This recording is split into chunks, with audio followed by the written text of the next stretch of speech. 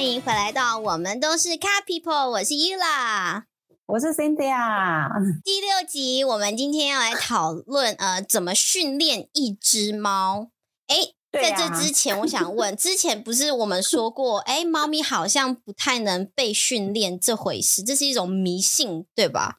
我这次就是要走一个自打嘴巴的路线就之前讲过，结果我们要回来讲怎么训练一只猫。对，为什么我这次我会定成怎么训练一只猫呢？可是其实这是根据一个 Netflix 上面的一个纪录片。叫什么名字？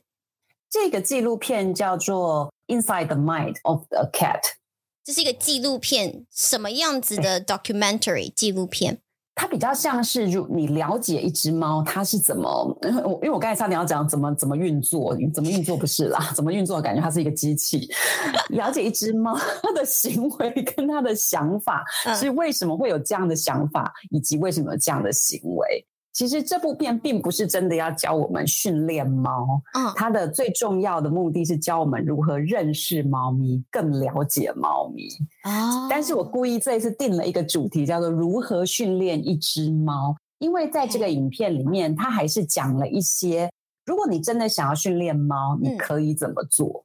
所以这个纪录片是先让你了解猫咪是怎么想这个世界的，然后再告诉你说要怎么利用它怎么想这个世界，来告诉它怎么完成一些你想要它会的任务。没错没错没错。所以其实这个你不觉得这个心态还是有点猫奴的心态，说不好意思我先了解你，我先了解老板的。想要听更多的内容吗？ Please download the Mandarin Monkey Podcast app from Google Play or Apple Store and become our member to listen to more content. Let's keep listening. OK， 好，很精彩的内容。那接下来呢，我们讲了这么多，我们还是想要告诉大家一些我们在这些内容里面所 mention 到的一些单字。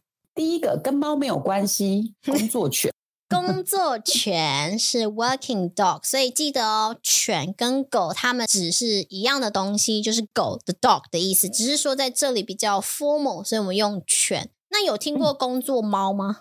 真的，你不觉得真的没有吗？没有，因为猫真的不工作， 对不对？对，猫咪现在在这个世界上其实是不会工作的，在航海时代。我们都有听过宠物猫。对，宠物 pet cat 不是工作，不是 working cat。OK， 好，所以工作犬是 working dog。